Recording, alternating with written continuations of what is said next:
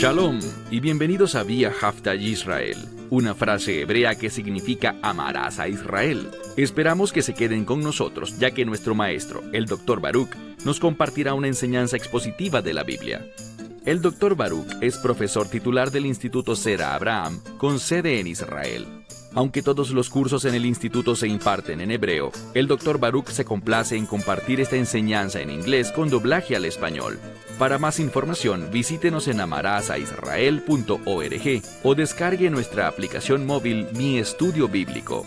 Aquí está Baruch y la lección de hoy. El Espíritu Santo siempre es fiel y actúa de manera consona con la voluntad de Dios Padre.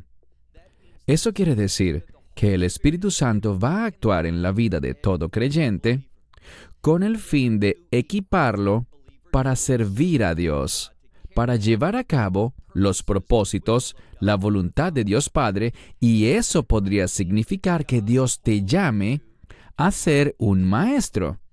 Y si ese es el caso, sabrás de ese llamado porque sentirás un enorme respeto por la palabra de Dios.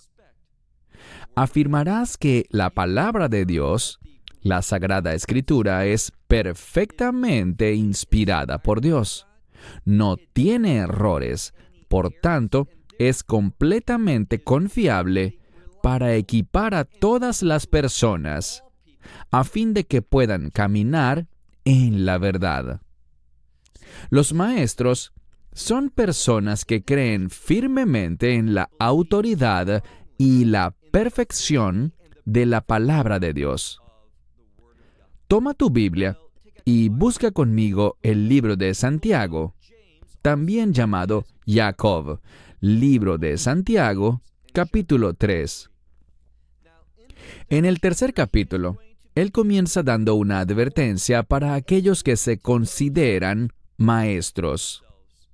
Y quiero que empecemos con esa advertencia porque establece el contexto para entender lo que él dirá en el resto del capítulo.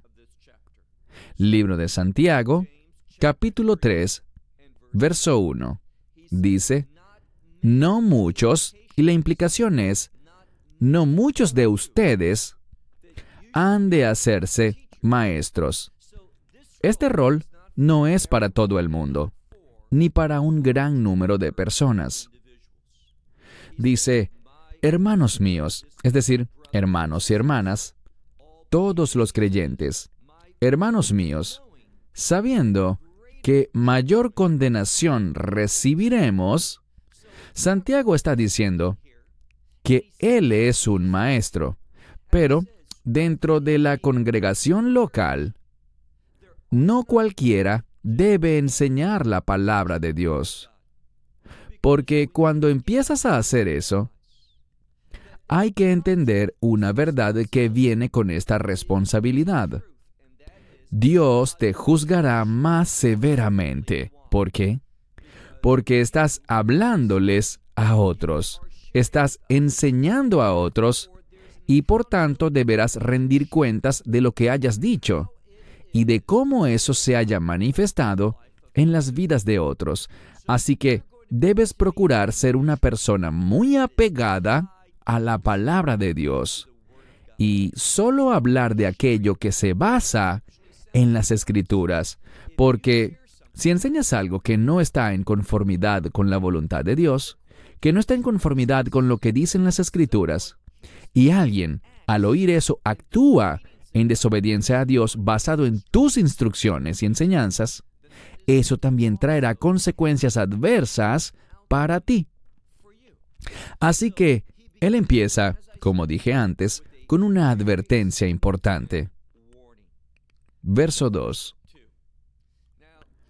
Él comienza hablando sobre maestros, y todo esto tiene gran relevancia para quienes enseñan la palabra de Dios, pero obviamente también es relevante y pertinente para el resto de los creyentes.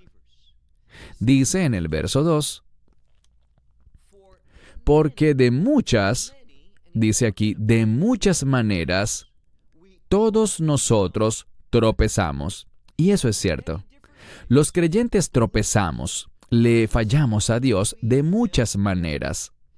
Luego dice, si hay alguno que en palabra no tropieza, entonces esto implica que ese es un hombre perfecto y es capaz de frenarse.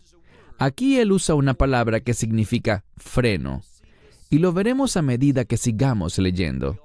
Todos sabemos que se pone una pieza o freno en la boca de un animal para poderlo controlar. Y con esto nos va dando un basamento. Dentro de poco hablará de la boca y nos dirá que quien puede controlar su boca, lo que él o ella dice, eso será una demostración de que esa persona es espiritualmente madura, que sabe cómo controlar no solo sus palabras, sino todas sus acciones. Sigamos leyendo lo que dice aquí Santiago. Dice, porque de muchas, es decir, de muchas maneras, todos tropezamos.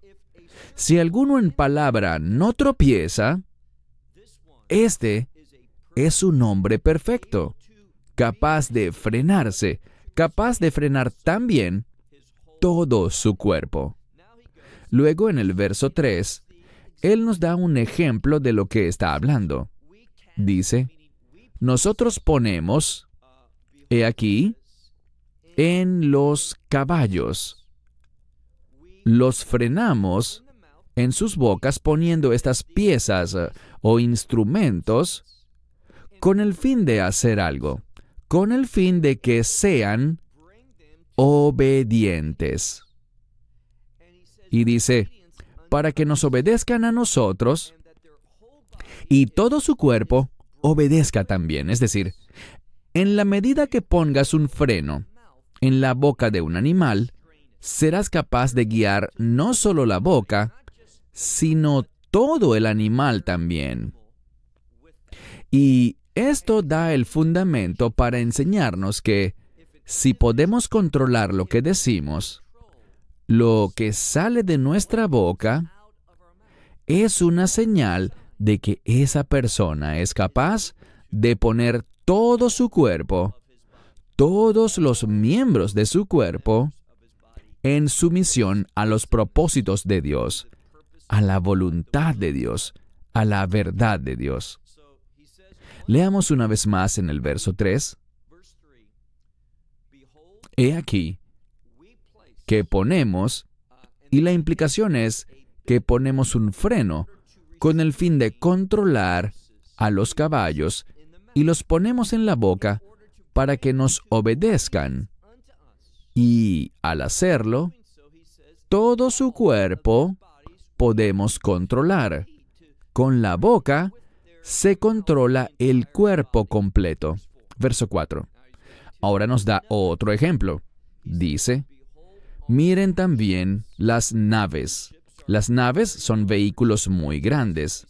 Dice, siendo muy grandes, es decir, de gran tamaño, por fuertes vientos son llevadas y son controladas. Aquí usa la misma palabra que usó al hablar de controlar un animal para que vaya donde tú quieres. Dice aquí que del mismo modo puedes llevar esa gran nave a donde tú quieres. ¿Cómo? Con un timón muy pequeño. De la misma manera que un timón controla la dirección de todo un barco, él está diciendo que la boca controla la dirección que tomará el caballo. Y la implicación para nosotros es que lo que uno dice revela mucho sobre su condición espiritual. Al escuchar a alguien, sus palabras revelarán cómo están ellos espiritualmente. Si son personas orgullosas o personas humildes, si es una persona amorosa y compasiva, o si es una persona que habla con frecuencia y dialoga con otros sobre la palabra de Dios. Uno puede notar si su mente siempre está pensando o guiándose por la revelación de las Escrituras, o si está bajo una fuente distinta de inspiración o influencia. Sigamos. Dice aquí, esas grandes naves pueden ser llevadas a donde uno quiere con un instrumento muy pequeño, un timón. Y luego dice, a donde quisiera el que las gobierna, a donde diga su inclinación o donde desee llevarla. Una persona que maneja un barco puede usar ese pequeño timón para cualquier propósito que ella desee. Puede manifestar ese deseo con el uso de un instrumento muy pequeño, que es el timón de esa nave o de esa embarcación. Verso 5. Así, y ahora va al meollo del asunto para nosotros. Así también, la lengua es una pequeña parte del cuerpo, pero también dice aquí que se gloría de grandes cosas. Habla ruidosamente, en otras palabras. Y debido a eso, sabemos algo. Dice, he aquí, puede ser un pequeño fuego, pero es capaz de encender un bosque muy grande. También la lengua es un fuego en este mundo de maldad. ¿Qué nos está diciendo? De la misma manera que un pequeño fuego es capaz de encender y quemar un bosque completo, un bosque grande, de esa misma manera, en este mundo que es un mundo de maldad, la lengua es capaz de lograr grandes cosas, y esta es la clave. Cuando la lengua no está sujeta a la palabra de Dios, esta es capaz de producir grandes cosas que no son buenas, pero son grandes. Porque este mundo es perverso y responde a lo que dice la lengua, es decir, a la mentira.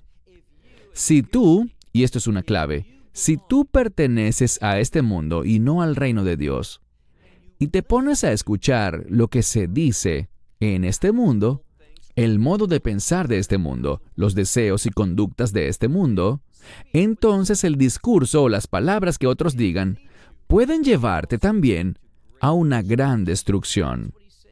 Eso es lo que dice aquí. Sigamos leyendo el verso 6. Y la lengua es un fuego en este mundo de maldad. Así, la lengua está puesta en medio de nosotros. Está allí. Y, luego dice, la cual contamina a todo el cuerpo. Mis palabras, tus palabras, pueden ser usadas para fines gloriosos, enseñar la verdad de Dios. Pero esa misma lengua, cuando no está sujeta a obediencia, puede ser usada por el enemigo, y lo veremos en un momento, para producir grandes cosas en este mundo de maldad. Y si bien la lengua es pequeña y se sitúa en medio de nosotros, dice aquí, contamina todo el cuerpo. Y luego dice, y enciende en llamas el curso de la naturaleza, siendo encendido a su vez en llamas por el infierno. ¿Qué significa todo esto? Es muy sencillo. Cuando la lengua está hablando bajo la influencia de este mundo, ¿qué clase de mundo? Él habla de un mundo de maldad. Esta se sitúa en medio de nuestro cuerpo. Por tanto, puede ser usada para encender en llamas, y siendo encendida en sí misma, se produce un resultado que es el curso normal de la naturaleza. Esto es, cuando la naturaleza está en relación con el infierno en vez de con el reino de Dios. Lo que Él nos advierte es lo siguiente. La lengua va a reflejar si estamos conectados con el infierno, y de ser así, ocurrirá un curso natural que enciende las cosas en llamas. ¿Y esto qué hará? Ocasionar destrucción. Eso es lo que hace el enemigo. Eso es lo que se propone Satanás. Destruir, acabar con las cosas, traer adversidad a este mundo.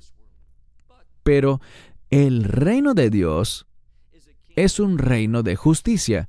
Es aquello que construye. El reino de Dios tiene una influencia edificante en una persona. ¿Qué significa eso? Cuando pensamos en el reino de Dios, cuando estamos comprometidos con el reino de Dios y vivimos conforme a los principios del reino, esto nos edificará, eso nos fortalecerá y ejerceremos una influencia piadosa, una influencia de reino en otras personas. Entonces, la lengua es una gran fuente de revelación para saber dónde estamos espiritualmente. A esto se refiere él en este pasaje. Pasemos ahora al verso 7. Porque toda clase de bestias y de aves y de animales rastreros y de seres en el mar se dominan también y han sido dominados por la raza humana. Entonces vemos que Él nos habla aquí de la autoridad de la humanidad. Dios, de forma única, eligió al hombre para ser su instrumento en este mundo.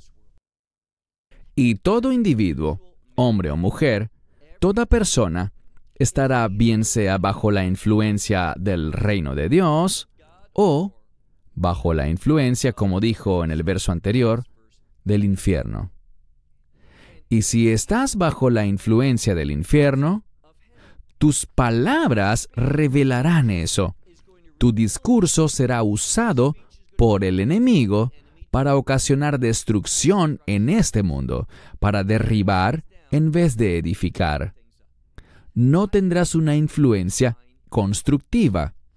El ministerio edifica a las personas, las fortalece, las establece y las pone en una situación en la que se vuelven más útiles a los propósitos y a los planes de Dios.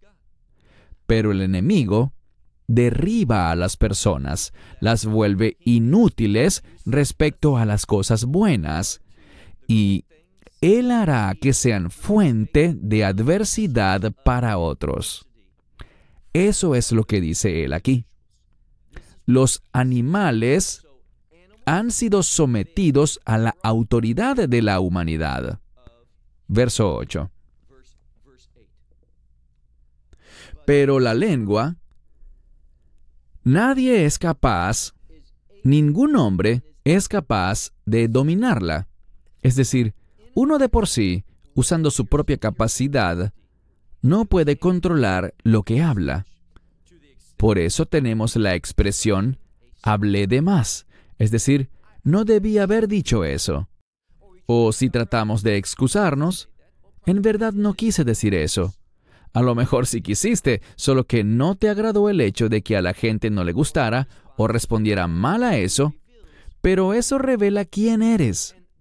Por tanto, aquí se nos dice que nadie por sí mismo, sin el ministerio del Espíritu Santo, es capaz de controlar su lengua. ¿Y qué dice la Escritura con respecto a la lengua? Vemos que se usa una palabra que en muchas Biblias se traduce como incontrolable. Es una palabra que habla de desorden, de cosas que están fuera de orden. Y cuando las cosas no están en orden, no podemos construir nada. No podemos edificar. Se necesita orden para que pueda haber producción. Y Satanás sabe que esto es así. Él lleva a cabo sus propósitos a través de la lengua, porque la lengua ocasiona desorden, es incontrolable, y vean la palabra que sigue. Es un desorden, es incontrolable y es maligna, llena de veneno mortal.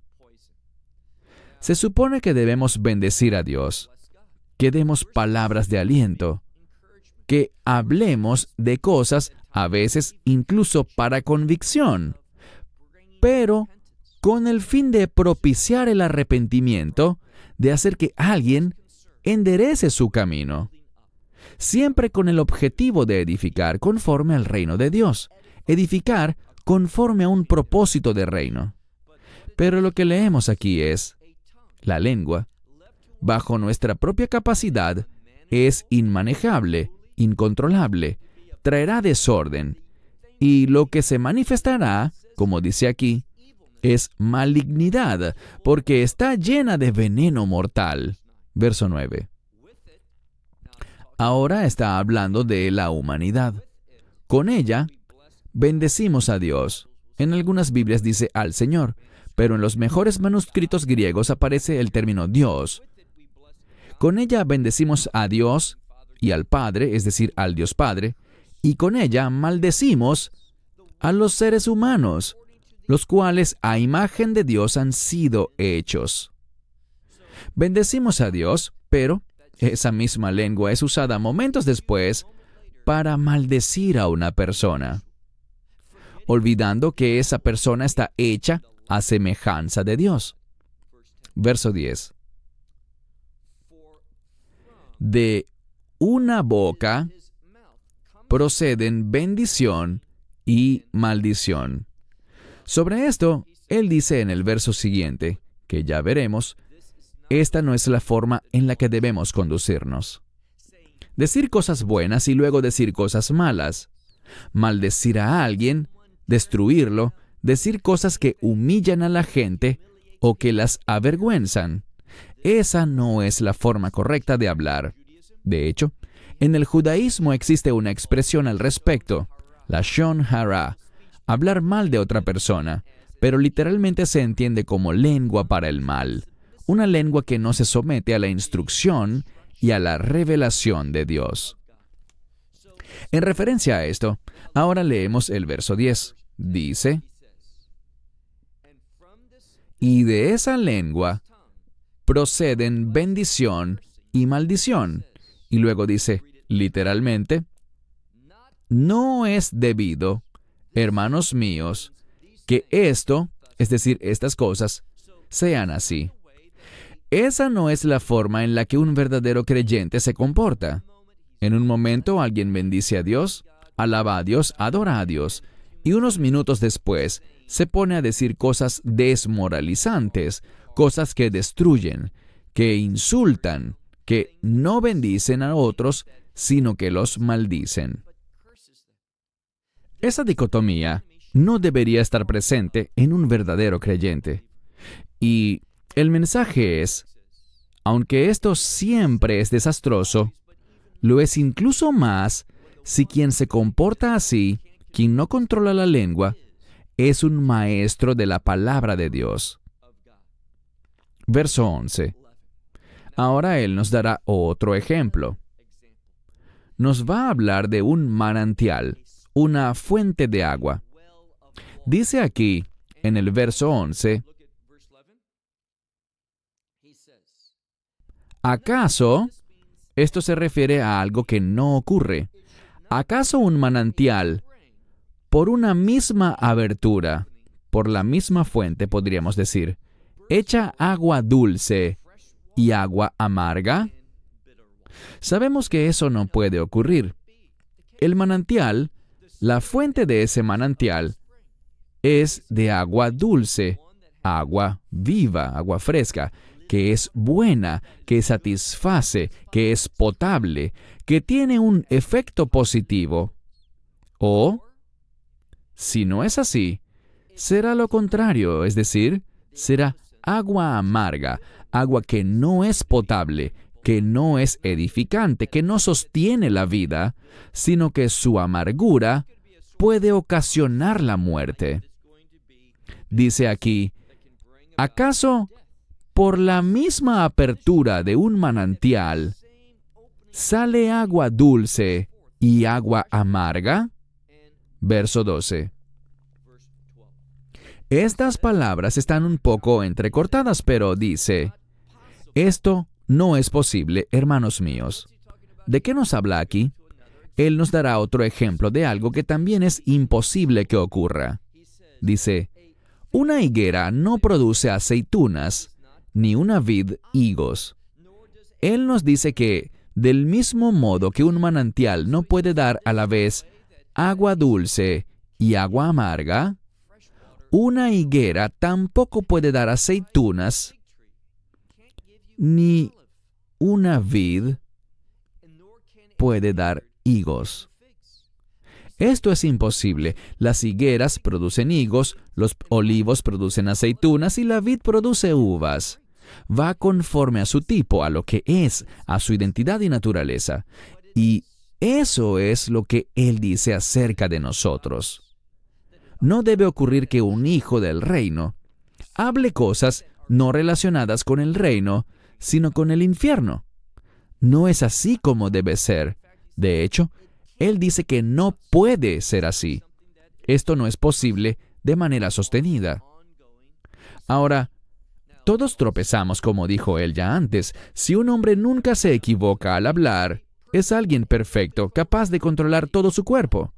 Pero si consistentemente hablamos unas cosas un día y otras cosas al día siguiente como regla habitual, eso está poniendo de manifiesto que esa persona no es creyente, o al menos que no camina en obediencia a Dios de una manera que pueda confirmarse. Leamos de nuevo el verso 12. No es posible, hermanos míos, que una higuera produzca aceitunas o la vid higos. Así, y luego en el Textus Receptus sale una palabra que significa no es posible, no pasará, no puede ser. Hace énfasis en que un manantial de agua salada, pues hay manantiales de agua dulce y de agua salada. Él dice, así, no es posible que de un manantial de agua salada también fluya agua dulce. Eso no ocurrirá. De la misma manera, Él nos está diciendo que por nuestro modo de hablar, y de nuevo, no nos referimos a cuando alguien hace un comentario ocasional por error. De pronto un hombre está enojado o una mujer se siente infeliz y se expresan de manera inapropiada. Todos fallamos de vez en cuando. Pero Él aquí se refiere a algo que se vuelve característico de una persona que presenta esa dicotomía. En un momento dice cosas buenas y en otro momento cosas malas, insultos, expresiones de soberbia y así por el estilo.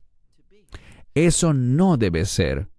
El modo de hablar de los que pertenecen a Dios, y lo veremos en un momento, pondrá algo de manifiesto.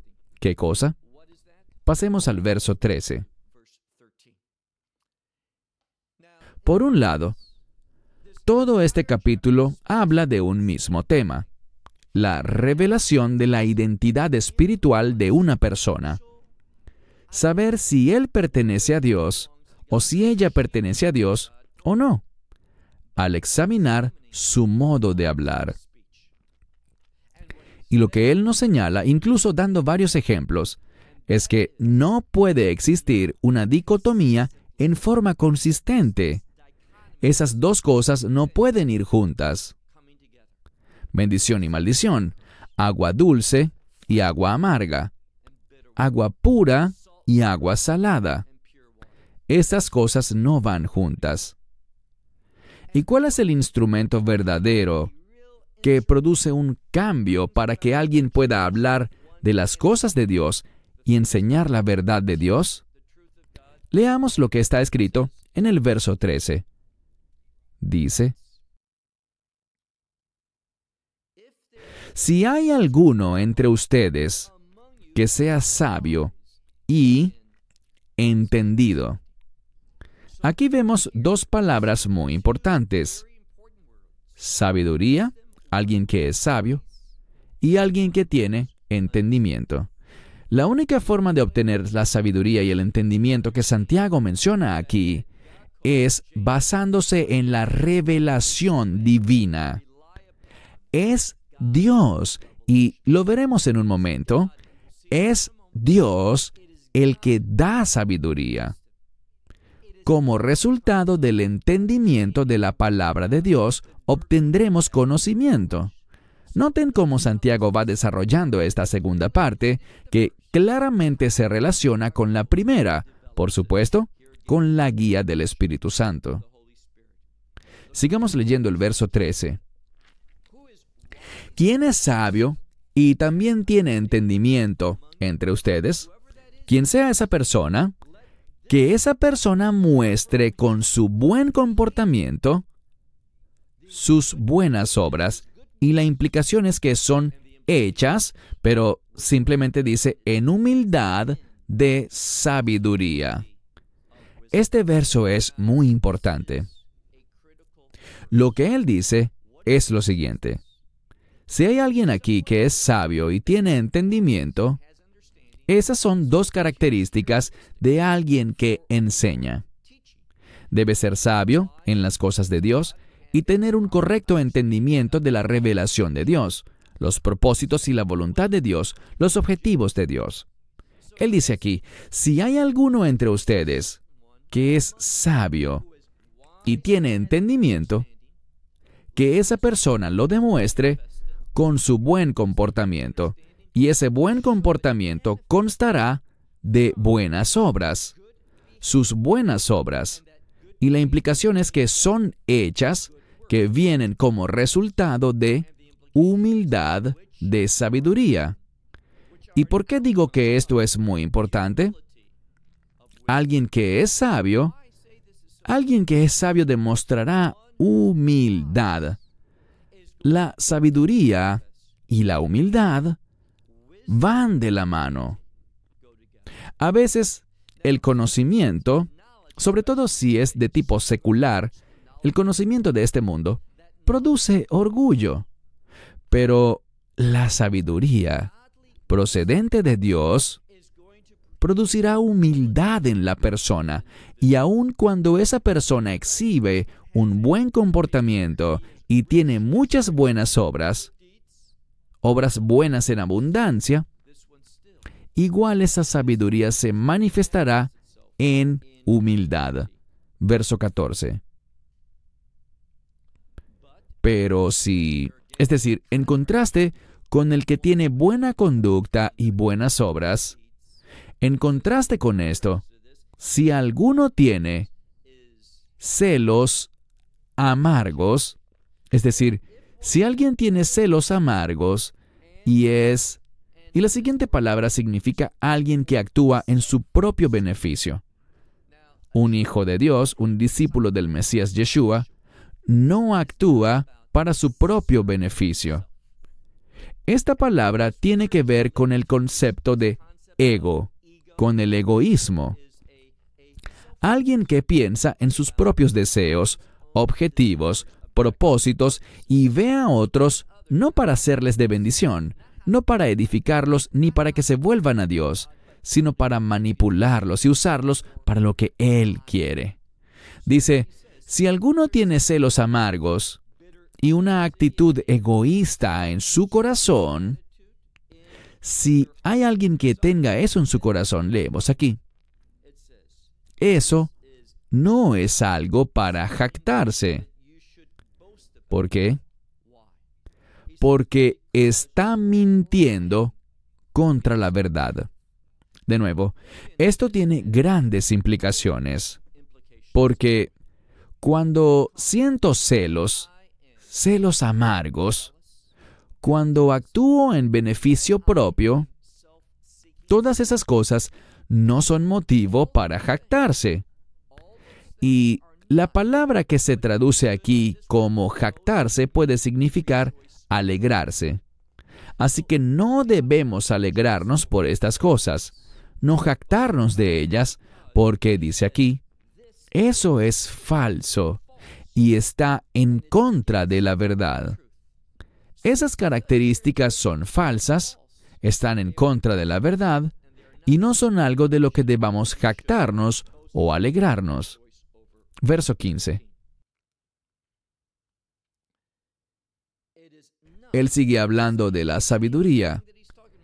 Esa no es la sabiduría que de lo alto desciende. Esto apoya lo que mencioné antes.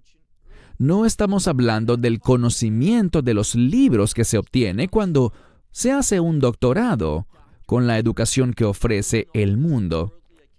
Y no hay nada de malo con la educación del mundo, con aprender cosas y todo eso, pero debemos saber que ese no es el fundamento para caminar con Dios. La sabiduría de la que Él nos habla no es la que se adquiere en una universidad o por observar las cosas de este mundo, sino que Él habla de otro tipo de sabiduría. Él lo dice muy claro. Dice, la sabiduría de la que Él habla es de lo alto y desciende, es decir, desciende de lo alto, y esa es la sabiduría en la que deberíamos basarnos para vivir. Es la que deberíamos intentar mostrar en nuestra vida. Pero la que es para exaltarse a sí mismo, esa que está llena de celos amargos, dice él aquí, que esa sabiduría es mundana, terrenal y sensual. Es decir, es una sabiduría que es gobernada por los sentimientos, por cómo uno se siente, por cómo uno piensa, por esas cosas que son del mundo natural. Así que tiene que ver con los sentidos. Cuando digo sensual, me refiero a los sentidos.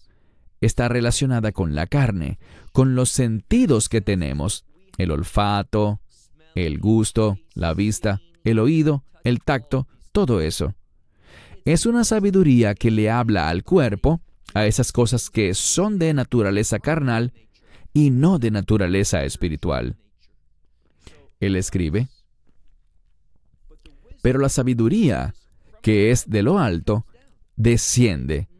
No es procedente de esta tierra, de cosas sensuales, ni de los sentidos, y no es demoníaca. Entiendan que la sabiduría de este mundo es descrita aquí con una palabra fuerte al final del verso 15. Demoníaca. Ahora, esto es lo que dice. Cuando una persona cree que la sabiduría es gobernada por cómo se siente, por las cosas que puede palpar con las manos, lo que puede ver, lo que puede oír, todo eso tiene un origen terrenal. Proviene de este mundo. Cuando actuamos según la sabiduría de este mundo, oigan esto, eso es demoníaco, es decir, cuando nos basamos en cosas como nuestra propia mente, en lo que vemos con nuestros ojos, en lo que oímos con nuestros oídos, en lo que nosotros pensamos de algo, separados de la revelación de Dios, lo que estamos haciendo es abrirle la puerta a la influencia demoníaca. Esto es vital, es muy importante que lo entendamos. Solo cuando nos regimos por una sabiduría celestial que no se origina aquí, sino que desciende del cielo, entonces seremos personas que ven las cosas correctamente y pueden responder a las cosas de este mundo de manera piadosa, poniendo todo en obediencia a la voluntad de Dios.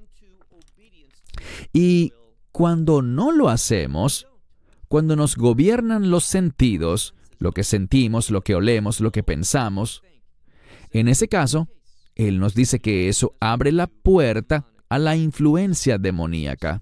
Verso 16.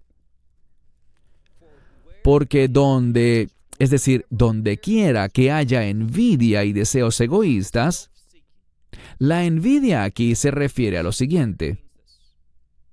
Alguien tiene algo bueno, y en vez de celebrarlo, de que te alegres por ellos, te hace sentir envidia y querer tomarlo para ti. Te sientes disgustado. Te enojas porque alguien lo tiene y tú no. Y fijas tu intención en tener eso tú también. Eso es envidia. Y también lo otro que dice aquí. Porque donde hay envidia y ese deseo de beneficiarse a sí mismo, también hay, y es la segunda vez que usa esta palabra que significa descontrol. Es decir, no hay autocontrol, no hay orden. El orden de Dios está ausente. Hay un estado fuera de control, y la palabra que se ajusta a esto es caos. Es decir, algo que está fuera de control, algo confuso, sin ningún orden ni propósito. ¿Y cuál es el resultado de algo que no tiene propósito, orden ni control? El resultado es destrucción. Y eso es lo que deleita a Satanás. Cuando somos engañados por el enemigo y obtenemos destrucción en vez de las promesas eternas de Dios. Solo cuando tenemos una sabiduría que desciende del cielo, que viene de Dios, una sabiduría que nos da un entendimiento basado en la verdad de Dios, solo cuando no buscamos el beneficio propio, sino que queremos ser de bendición, amar al prójimo como a nosotros mismos, entonces y solo entonces seremos personas que con todo derecho poseen ese tipo de sabiduría. Volvamos a leer el verso 16. Dice, porque donde hay envidia y deseos egoístas, habrá este descontrol, esa destrucción, ese desorden. Y todo, es decir, todo aspecto de maldad. Y en algunas Biblias dice, y toda cosa mala. Pero haré un buen estudio de esta palabra que sale al final del verso 16. ¿Por qué? Porque la palabra es pragma. Tal vez han oído la palabra pragmático, que se refiere a algo lógico, algo que es un resultado natural de algo. Es pragmático decir que 1 más 1 son 2, y lo que nos dice esto es que cuando nos comportamos en función de la envidia, en función de nuestros propios intereses, nuestra vida tendrá desorden y toda clase de maldad. Y esta es la clave. Esa última palabra significa que la maldad producirá un resultado de manera natural en nuestra vida. ¿Y cuál resultado será ese resultado natural de la maldad? ¿Saben cuál es? Es la condenación. Eso conducirá a la condenación, al castigo de Dios. Leamos ahora el versículo 17. En contraste con eso, la sabiduría que es de lo alto, la palabra traducida como lo alto, se usa cuando se habla de nacer de nuevo o nacer de lo alto, es la palabra anothen, del mismo concepto de nacer de nuevo o nacer de lo alto. Él escribe, la sabiduría que se obtiene al nacer de nuevo, la sabiduría que de lo alto proviene, primeramente, noten esto, es pura. Debemos entender dos palabras. Hace poco hablamos de eso que corrompe, de eso que contamina, cuando leímos el verso 4. Así que las cosas pueden tener un grado de contaminación o un grado de pureza. Las cosas contaminadas mantienen a Dios alejado de nosotros, a su buena influencia y sus bendiciones. Todo eso estará lejos de nosotros. Y la contaminación se vuelve, en pocas palabras, un blanco para el desagrado, la condenación y el castigo de Dios. Pero la pureza es una invitación a que Dios venga y sea parte de nuestra vida, nos bendiga y deje fluir su amor y su provisión a nuestra vida. La sabiduría hace justamente eso.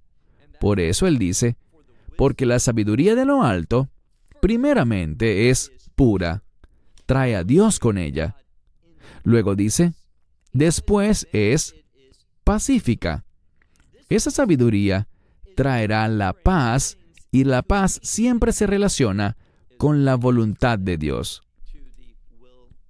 Es pacífica, no hace alarde de sí misma, no es exigente, sino más bien dice él que es benigna. Y vemos que la siguiente palabra en el texto griego significa obediencia. Y tiene un prefijo que quiere decir bueno. Así que esta reconocerá la obediencia como algo bueno. Les comparto esto porque es muy significativo.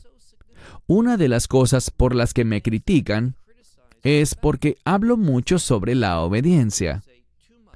Me dicen que debo hablar más de la gracia de Dios. Bueno, lo que no entienden es que la gracia de Dios lleva a la persona a ser obediente a las cosas de Dios, la voluntad de Dios, los mandamientos de Dios.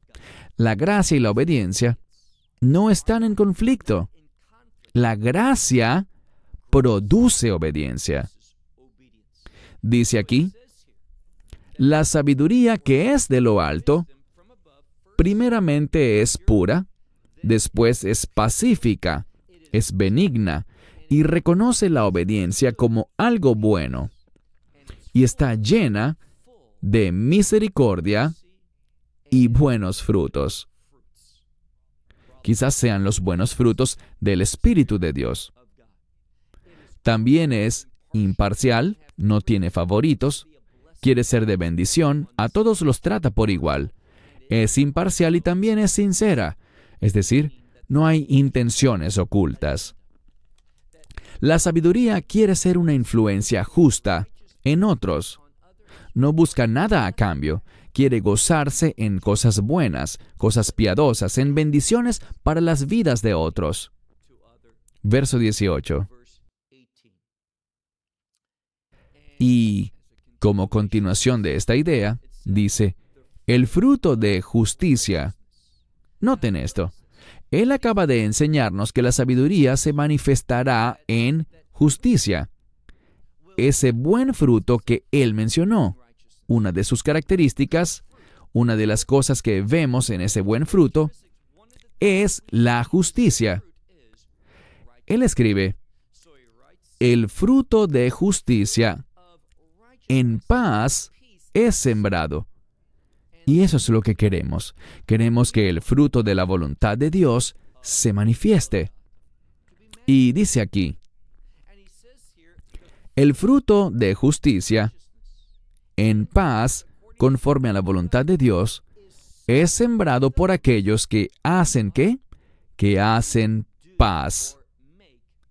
Bienaventurados los pacificadores. Por último, quiero decir que hay mucha gente que no entiende lo que es la paz. La verdadera paz es poner a las personas y las situaciones bajo la autoridad de Dios para que la voluntad de Dios se lleve a cabo. Y la voluntad de Dios se va a manifestar como justicia. Bienaventurados los que trabajan por la paz, los pacificadores, porque ellos actúan en función de la voluntad de Dios. No son personas que simplemente dicen, no queremos conflictos, queremos que no haya violencia, que cada quien crea lo que quiera creer, dejen que los otros hagan lo que quieran. Eso no es pacificar. Eso traerá a la comunidad un caos, un desorden. Eso invitará al enemigo a que venga y traiga más desastre espiritual, en vez de que eso refleje el orden de Dios, la justicia de Dios, la voluntad de Dios y lo que manifiesta la gloria de Dios. Te pregunto algo. ¿Eres tú un recipiente de la sabiduría de Dios? ¿Tienes un entendimiento bíblico? ¿Eres capaz de controlar tu lengua para tener un testimonio piadoso? Esas son las personas que Dios está buscando con el fin de usarlas para enseñar su verdad a las demás personas.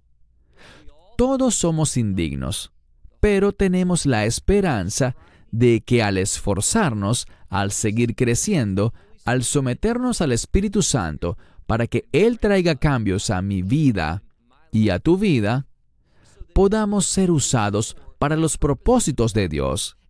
Y a través de nuestro ministerio, podamos ser personas que influyen en otros y los llevan también a sujetarse a la verdad de Dios para que el nombre de Dios sea glorificado, que su nombre sea alabado y que su gloria se manifieste en tu vida y en la mía.